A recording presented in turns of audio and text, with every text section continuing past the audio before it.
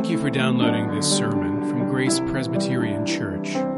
Grace is a church where people seeking more grace, more depth, and more community can start finding their way and sharing their gifts with the world. You can follow us online at graceforsiouxfalls.org. Now, faith is the assurance of things hoped for, the conviction of things not seen. These all died in faith, not having received the things promised, but having seen them and greeted them from afar, and having acknowledged that they were strangers and exiles on the earth. For people who speak thus make it clear that they are seeking a homeland. If they had been thinking of that land from which they had gone out, they would have had opportunity to return. But as it is, they desire a better country, that is, a heavenly one. Therefore, God is not ashamed to be called their God, for he has prepared for them a city.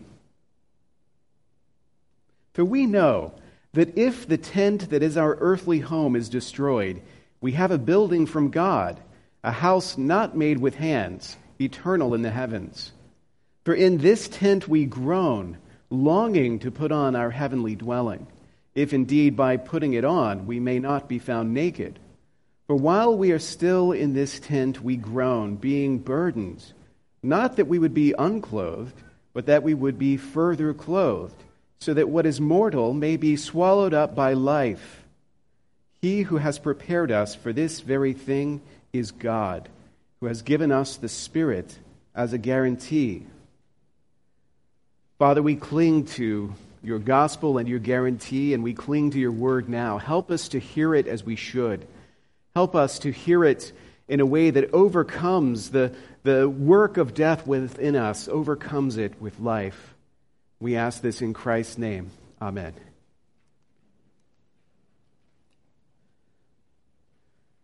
The great church father Tertullian once asked the question, what has Athens to do with Jerusalem? Not very much, in his opinion.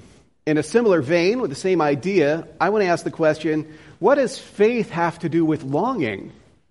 What does faith have to do with longing?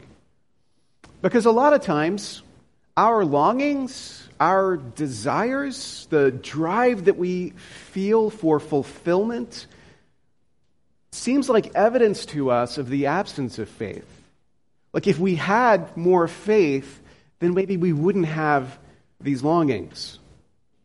And so, guided by the author of Hebrews and by the Apostle Paul, I want us to think this morning about what the true relationship between faith and longing really is. Because actually, people of faith are, by definition, people of longing. People whose longings are not only real, but seen by God and approved of by God. Our longings are not evidence that we lack faith, but that we have it. But we have to descend into the gutter for a moment before we can get to the high places. In advertising, there's this famous mantra, you've heard it before, sex sells. Sex sells. For a brief moment, I contemplated titling my sermon that, and then I quickly decided that's a terrible idea. But you've heard the phrase, and you know what they're talking about, and it seems as if in society we see this borne out. Whether you're watching commercials on television or you're scrolling through a social media feed, it seems like all the advertising that bombards us comes from that place of understanding. And yet, that mantra is not technically accurate. Sex doesn't sell. Desire sells. Desire sells. And desire comes in many different forms. What sells is not just desire, though. What sells is the desire and the promise of fulfillment. If you ask yourself what works on you, what do you fall for? That's what it is. It's the promise that what you desire could be yours. It's not just an image of beauty that's held out to you, and you say, oh, I want that. It's an image of beauty that's held out with the promise that this could be yours. Or even more transformational, this could be you. That through my product, you could become the thing, the person, the image that you desire to be. And ironically, even though these promises are never fulfilled, we keep chasing after the fulfillment. We keep buying the products, even though they don't deliver on the thing that they promised, because our desire is stronger than our disappointment. We tell ourselves never again. I'm not going to be a fool. I'm not going to buy that stuff. It's not going to give me happiness. It's not going to give me what I desire. And then we quickly forget that resolution and we buy again. We fall for it again. Because we're not just creatures of desire. We're creatures of desire who hope. We're filled with hope that our desires might be fulfillable. It might actually come true. That longing for fulfillment is deeply human. That longing to see our desires fulfilled is something very human about us. And longing like that, with hope, is essential to the life of faith. As people of faith, we're called to long with hope of fulfillment. Okay, we went into the gutter. Let me give you a more elevated example of this. This is thanks to my friend David Geyer, who introduced me to this Brahms lieder, this song called Sehnsucht, which is German for this kind of desire, this deep desire. It's a beautiful piece of music that illustrates this sense of human longing. And when you listen to it, you're just filled with this idea of like something outside you, some ideal that your heart could grasp for. And the music itself conveys this. I've played this to students before and asked them afterwards, even though I gave them no translation of the German text, the lyrics of the song, I asked them, just based on what you heard, what is this song about? And the crazy thing is they got it. They described that sense of yearning, of desire, of like wanting fulfillment, but also a kind of sadness at the lack of fulfillment. In fact, the way they described it was actually better than the text that is set to music, just as the music is better than the text. Sehnsucht.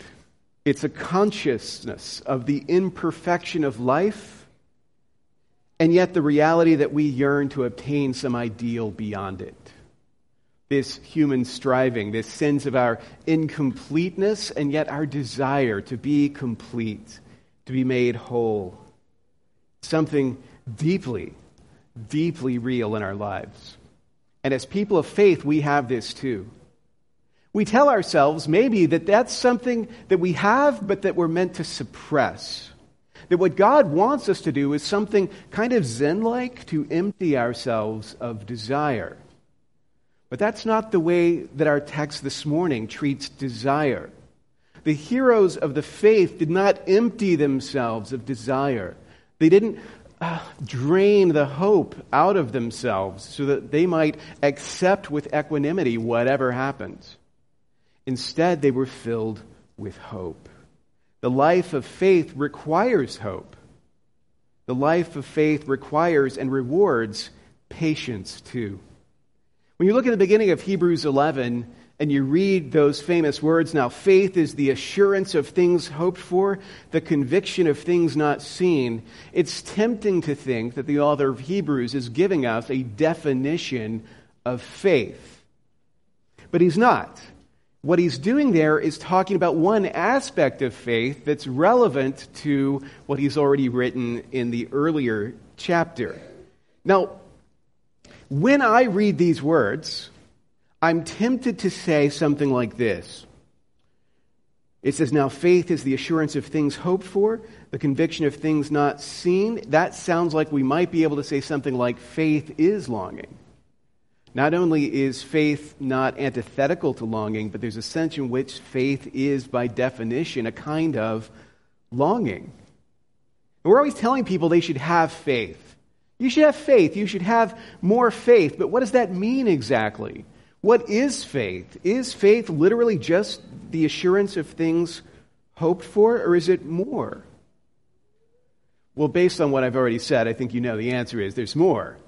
And if you're looking for a lot more, you should turn, as always, to the Westminster Larger Catechism, which is always ready to give you more on whatever you're asking. So in question 72, it picks up this question, what is justifying faith? It says, justifying faith is a saving grace wrought in the heart of a sinner by the Spirit and Word of God, whereby he, being convinced of his sin and misery, and of the disability in himself and all other creatures to recover him out of his lost condition, not only assents to the truth of the promise of the gospel, but receives and rests upon Christ and his righteousness, therein held forth, for pardon of sin, for the accepting and accounting of his person righteous in the sight of God for salvation. So yes, there's more to faith than longing. And yet, even as you read that very technical description of faith, there's a thread of longing that's in there. There's that sense of the unhappiness, recognizing our sinful condition and the brokenness of the world, a desire for some completion, for some wholeness, and a realization that wholeness can only be found through Christ and his righteousness. That longing is what we might call a yearning for communion with God. When we come to terms with our own sinfulness, we realize that communion has been broken by sin. That relationship that we long for, there's an obstacle in the way, an obstacle that can only be taken away by Christ, because we're powerless to restore that relationship. Only Christ can do that. He does it through his righteousness, so that when we receive and rest on Christ alone for our salvation, we are restored to a renewed relation with God. He restores us to God's presence, in other words. And that restoration is fulfillment with a capital F. Like everything you long for and hope for, and whatever type or shadow you pursue it in, what's behind it, the real thing that your soul is striving for, is to find yourself face to face in communion with the God who made you. That restoration is only possible through Christ. So yes, hopeful longing for fulfillment is a good way to think about faith. But hope doesn't take away the longing. The fact that we have hope and fulfillment doesn't remove the reality that our lives are lives of longing, that we're constantly longing and striving for something that we don't have, that there is a future fulfillment, which means that there is a present emptiness that we must live with. Hope doesn't take away the longing, but it does change the longing. It transforms the longing. It makes us long for something different, and we seek it from a different source. Now, that phrase, the substance of things hoped for, isn't the only thing we might say about faith, but it does clue us in to something important. It explains how faith is the answer to the problem of Hebrews 10. The problem of Hebrews 10 is endurance. In Hebrews 10, the encouragement we receive is to hold to the faith and don't abandon it. To don't turn aside. To don't lose hope. How is it possible? How is it possible not to? How is it possible not to walk away? Well, the answer is faith. But specifically, the aspect of faith that connects us to longing patiently. Being patient with God. Living in this time of longing faithfully. Faith supplies the absent justifications for patient endurance by borrowing them from the future. All of the reasons why we should be patient are not found here by looking around at the state of things now, but they're borrowed from the future fulfillment, the substance of things that are now only hoped for, the evidence of things that are not seen yet. Those realities, faith essentially takes and drags back into the present and hands them to us so that we can be assured that they will indeed come true, that our hopes will indeed be fulfilled. In other words, the longing of the faithful is for the life to come. We're meant to be creatures of longing. As believers, we are meant to faithfully long, but not for the wrong things, for the right ones. To direct our longings, not to get rid of them, not to deny them, but to direct them towards their proper source, which is Christ to come. That's what the patriarchs did. In this excerpt from Hebrews 11, describing the great heroes of the faith, we're told that these patriarchs were people whose faith was in the future. It was in the life to come. They all died in faith, the author of Hebrews says, not having received the things promised, but having seen them and greeted them from afar, and having acknowledged that they were strangers and exiles on the earth. He says, for people who speak thus make it clear that they're seeking a homeland, but not here.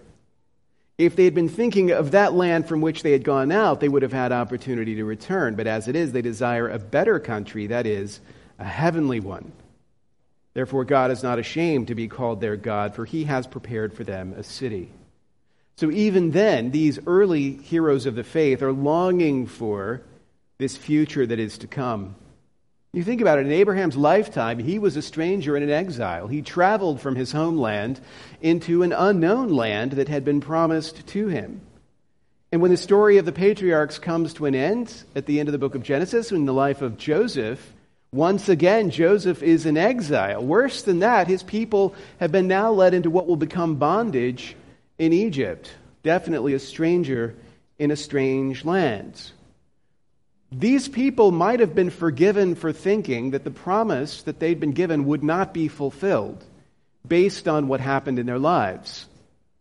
But their hope wasn't based on what was happening in their lives.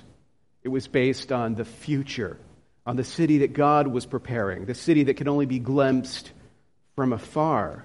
That's what they were focused on, what we might call the eschatological horizon.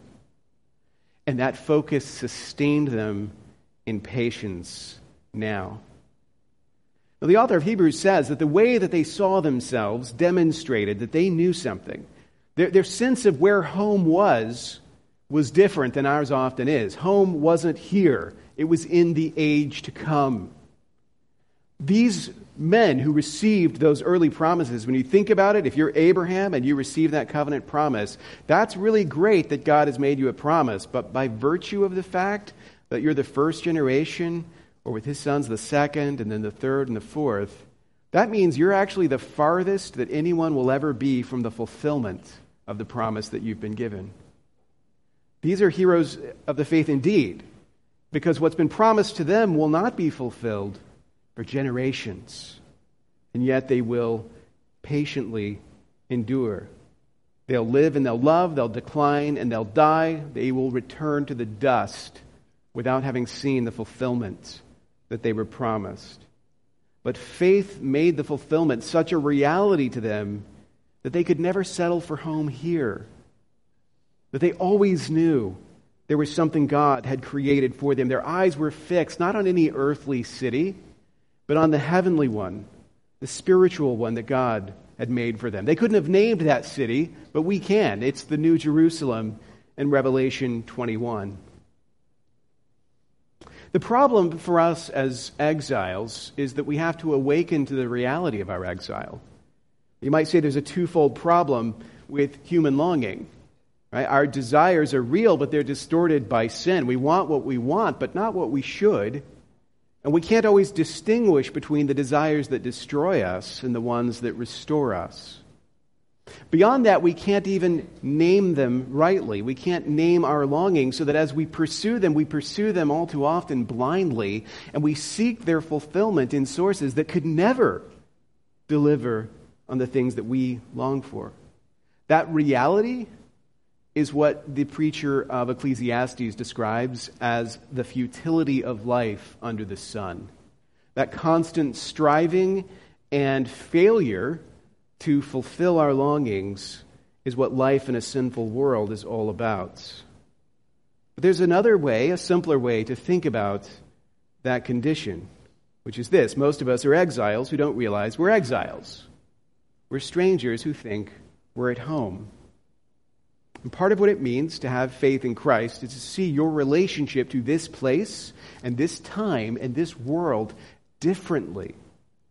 To recognize that this place, this time, and this world, The reason they keep failing you is that they cannot possibly deliver on the desires of your heart. Instead of constantly returning to them in the hope that they will, instead, try to recognize that what you're longing for cannot be found here. And if you're longing for something that can only be found there, then that must be your home.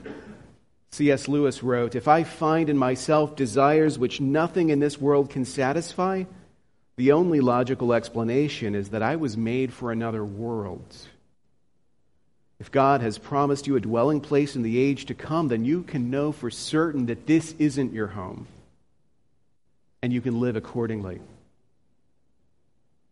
Now, the gifts of God are gracious, but we do have to wait.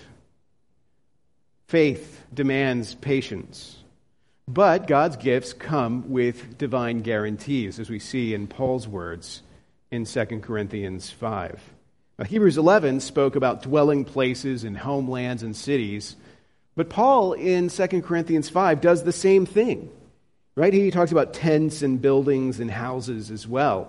I mean, look at what he says in the first 5 verses there. "We know that if the tent that is our earthly home is destroyed, we have a building from God, a house not made with hands, eternal in the heavens. For in this tent we groan, longing to put on our heavenly dwelling, if indeed by putting it on we may not be found naked. For while we are still in this tent we groan, being burdened, not that we would be unclothed, but that we would be further clothed, so that what is mortal may be swallowed up by life. He who has prepared us for this very thing is God, who has given us the Spirit as a guarantee." Now, Paul wrote this letter, and he never shared it with me for revision suggestions before it was sent. Now, I would have told him, if he had given me a chance, that he's mixing his metaphor. Like, he starts off there, and it sounds like he's talking in the same terms as the author of Hebrews, but then he says something weird about the dwelling that he's referring to. He talks about putting it on. Now, that's not how you work with dwellings, right? You go into dwellings, but you don't put them on. You don't go to your house and then put your house on. So he starts by talking about dwelling places, but then he kind of transitions to talking about clothing, like being clothed. So we have 2 metaphors here, from like the thing that shelters us to, I guess, something that shelters us, but in a more personal way. So the metaphor is kind of contracting a little bit, becoming more intimate. Well, what's he talking about? What is the tent, the earthly tent that he's referring to? Well, it's literally your body. He's talking about the flesh. Just as in the incarnation, Christ tabernacles or tents with us. And in 1 Corinthians 6, Paul says, your body is a temple or a dwelling place for the Spirit. Here, the tent is the body. It's the fallen body of sin, the body that we long to be free of, to be delivered from its infirmity, from its limitation. But of course, he's also talking about another body as well, another dwelling place, one made by God, a glorious body, a spiritual body, the resurrected, glorified body that is to come. So the idea is he longs to put off this flesh, not to be fleshless, but to have better flesh, a better body, is what he's talking about here. This corrupt human body is a tabernacle. It is a dwelling place, but it's not a home. It's not permanent. Paul's longing to get rid of it, though, is interesting because it's not what we often think. He's not wishing for non-existence. He makes it clear in his idea of nakedness. Like, he's not wanting to not exist. He's not saying, I wish I could just no longer be. And he's also not saying, I wish that my good spirit could be freed from my bad body so that I could be a good spirit forever. That would be a Hellenistic, a Greek aspiration, because they saw the flesh as inherently corrupt and the spirit as inherently good. And they imagined that the nice thing would be to escape this mortal coil, to be freed from the prison of the body, so that you could be a disembodied spirit and live in that purer way. But that was never the Christian hope. Paul articulates the Christian hope, what it is we long for, not to be bodiless, but to have a glorified body. Not to get rid of the flesh, but to have this all too fallen flesh replaced with glorious flesh. Not to be naked, as our first parents were, in shame after confronted by their sin, but to be housed in a glorious body with which there can be no shame. It says, what is mortal is swallowed up by life. What is mortal is swallowed up by life.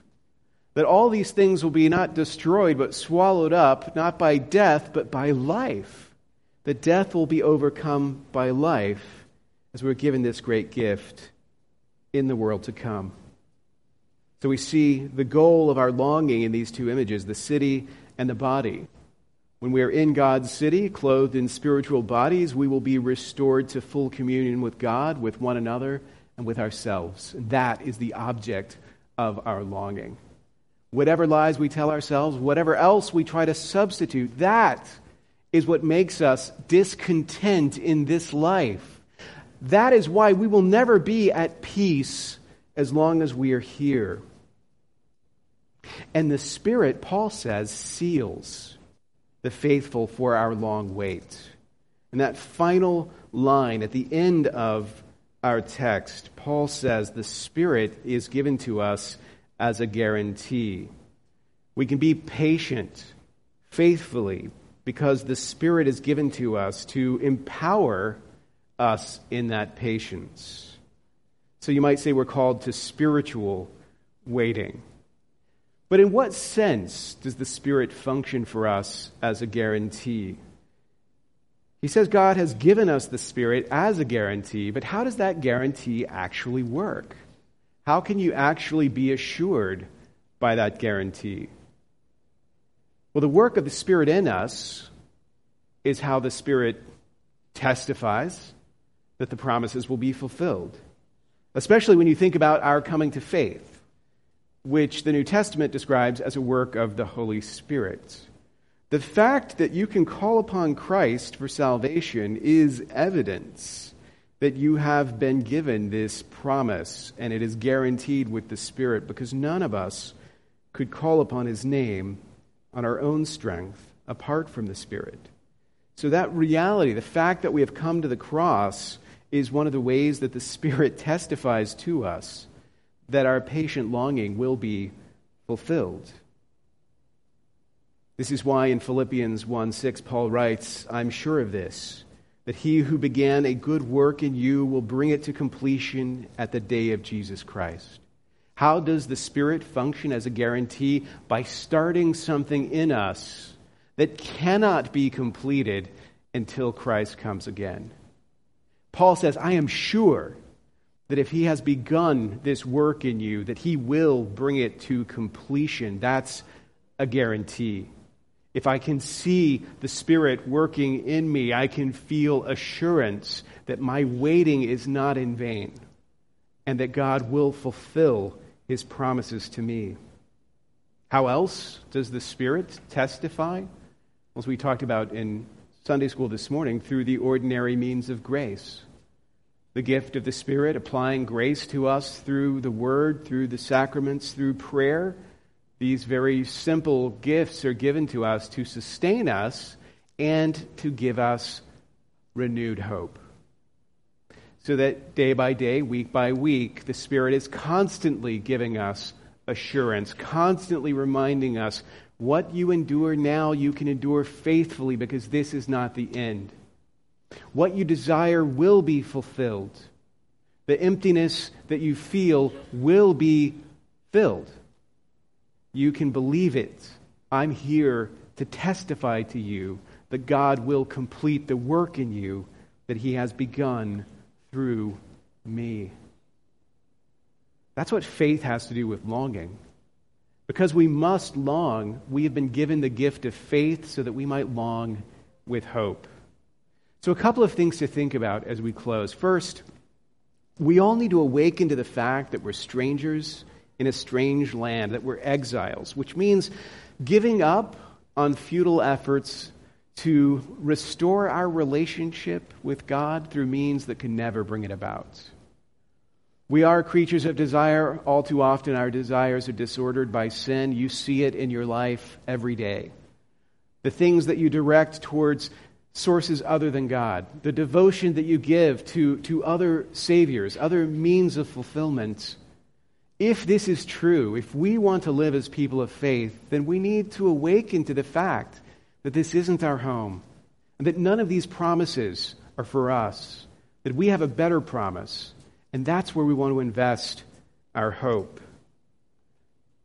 Another thing we can do is wait for the life to come with confidence. Like if we've been promised something, then yes, we have to wait, but we don't have to wait in despair. We don't have to wait as if we're not sure if it's going to happen or not.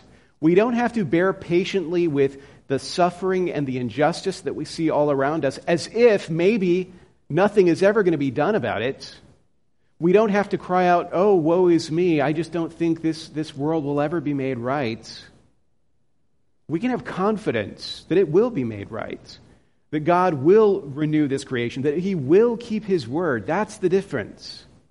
This world is not our home yet, but He is going to remake this world into a home for us. And we can be sure of that. And the last thing is this. We need patience. As Dan said last week, patience is the thing we're not really good at. Christians, as long as we've been waiting, we haven't really done it well. The way that we've tended to wait is to tell ourselves, "Oh, Jesus will be here next weekend. Oh, He's coming a month from now. Oh, it's going to be on this date at this time. Everybody be ready." The way we wait is pretending like we're not waiting. But we've been called, as it turns out, to a longer wait than we thought. And there's a way of waiting well, and that's to lean on the Spirit, to turn to the Spirit for patience. You're never going to wait well until you're relying on the Spirit day by day to give you the strength that you lack. So we need to be people who recognize this isn't our home. People aren't looking to put down roots here in the way that we so often do. But having acknowledged that, not hopeless people, not cynical people, not people who just look around and say, "Oh, the world's going to hell in a handbasket, and I wish it would hurry up and get there." But instead, hopeful, optimistic people who believe that God's work of redemption will come to pass and can have hope in it, and who are trusting in the Spirit day by day to get us there. That's who we've been called to be. And as we contemplate during Advent this season of longing and what it means to be longing for Christ, let's just think about what it meant for those who went before us. Think about those heroes of the faith, the people who died without seeing the fulfillment. They were living the lives that we live now, just in an earlier time. They were waiting for Christ's first coming. We're waiting for His second coming. But in every other respect, it's the same. Only this: God's given us so much more. We know so much more. What they couldn't name, we can name. What they hadn't tasted, we have tasted. And God has surrounded us with assurances and gifts so that we can wait patiently for Him. So during this season of waiting, let us wait with hope. Let us look forward not to celebrating Christmas, but to celebrating Christ and His return. Thank you for listening. You can find more sermons from Grace and information about joining us for worship by visiting our website at graceforsiouxfalls.org. We also invite you to visit the iTunes store and subscribe to the Sermons of Grace podcast.